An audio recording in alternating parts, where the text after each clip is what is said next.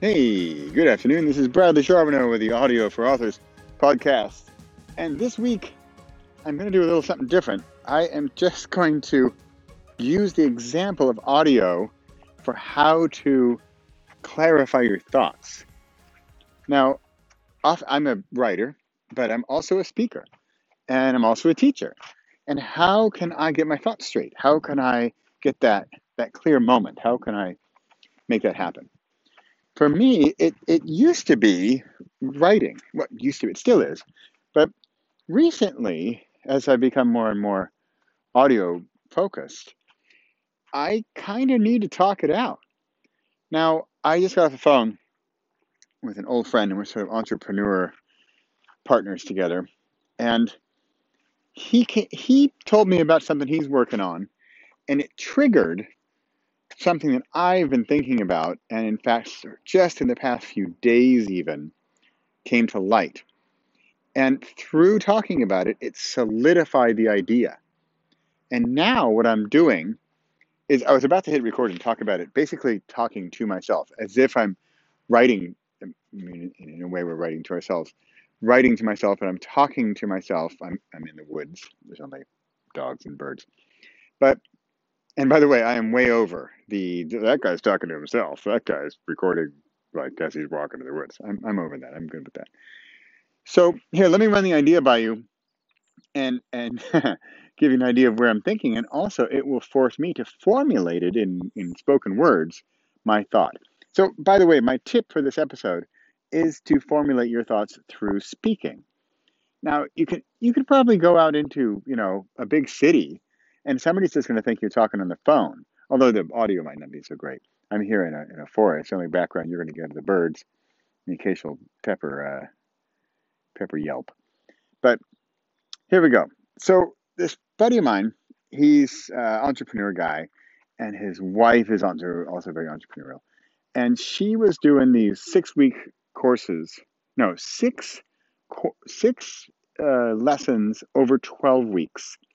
They were in person, and every other week, every other day of a weekend, they met in person and had a session or whatever. I don't even know what it was about, but he said she said it was a nightmare as far as getting people together, organizing them. Oh, I've got this important thing Saturday. I can't make it. Can we reschedule? Well, no, there's a classroom full of people here. And just because you can't make it, too bad. So that was rough. Just a pure scheduling, getting people in person in the same room thing. Then we talked about online and how I have just been going through Spark. Spark is my program for writing a book together with a kid in a month. And it is now early October, and we just finished in September, and with varying degrees of completion, as some are just kind of still getting started, some are probably midway, and some are totally done. We got the books ready, working on the covers, and ready to roll. However, that was all online and video conference and phone calls, and it worked for some of them. Others it didn't work at all, and others it worked okay. Now, here's where the conversation with him and my thought post meditation Thursday morning or yesterday morning came to me in sort of a burst of clarity, which often happens with me. See upcoming book called Meditate. And I thought, so the thought I had previously was to have my Spark workshops over the course of a month. I would go to New York City and I'd rent a space on a Saturday, and people would come in for 4 hours, 4 times, and we would do the stuff. Right? Sounds great. But if you think about that logistically, I mean, it's a nightmare. I got to be in New York for a month. I mean, well, it'd be fun to be in New York for a month, except of course I'd have to pay rent somewhere. Probably a totally losing proposition. But I'd have to get 4 people's 4 Saturdays free times X number of people. I mean, you can just do the math in your head. It's not going to work out very well. Unless, of course, it's just like the greatest thing they ever want to exist in their lives and they're going to make it happen. Great. That's awesome. But there's still, Uncle Billy's wedding and, you know. So talking with him and talking with her, well, I didn't actually talk to his wife, and then thinking it through and now talking it through and hearing my own words. Again, this is where I'm hearing my own words, say them out loud. And I don't just mean whispering in your head. It's not the same. I am talking out loud right now into my earphones, into my microphone, in the woods, and I hear myself talking. I hear the words coming out. And I need them to sound good. I need them to sound professional, or like I know what I'm talking about, or you know what I mean. You want them to sound as you want them to sound, but also you hear your own words and you hear how that's going. So back to the idea.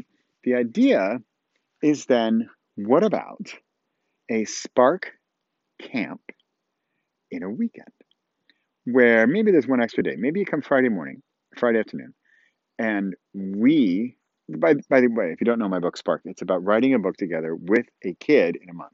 And I'm becoming a little flexible on the kid thing because people have asked me, can it be somebody else? I want to write a book together with my mom. And that's an awesome idea. And sure. So write a book together with someone else in a weekend. Now, I've now written 17 books. And for me, writing part is not the hard part. And I know for a lot of people, it is the hard part. That's where I'm here to help, right? So I know there are other things. Like if you just have the idea, the writing will come. It will flow. You got to get the idea and sort of the supporting ideas around it. And that's it. That's like the big secret.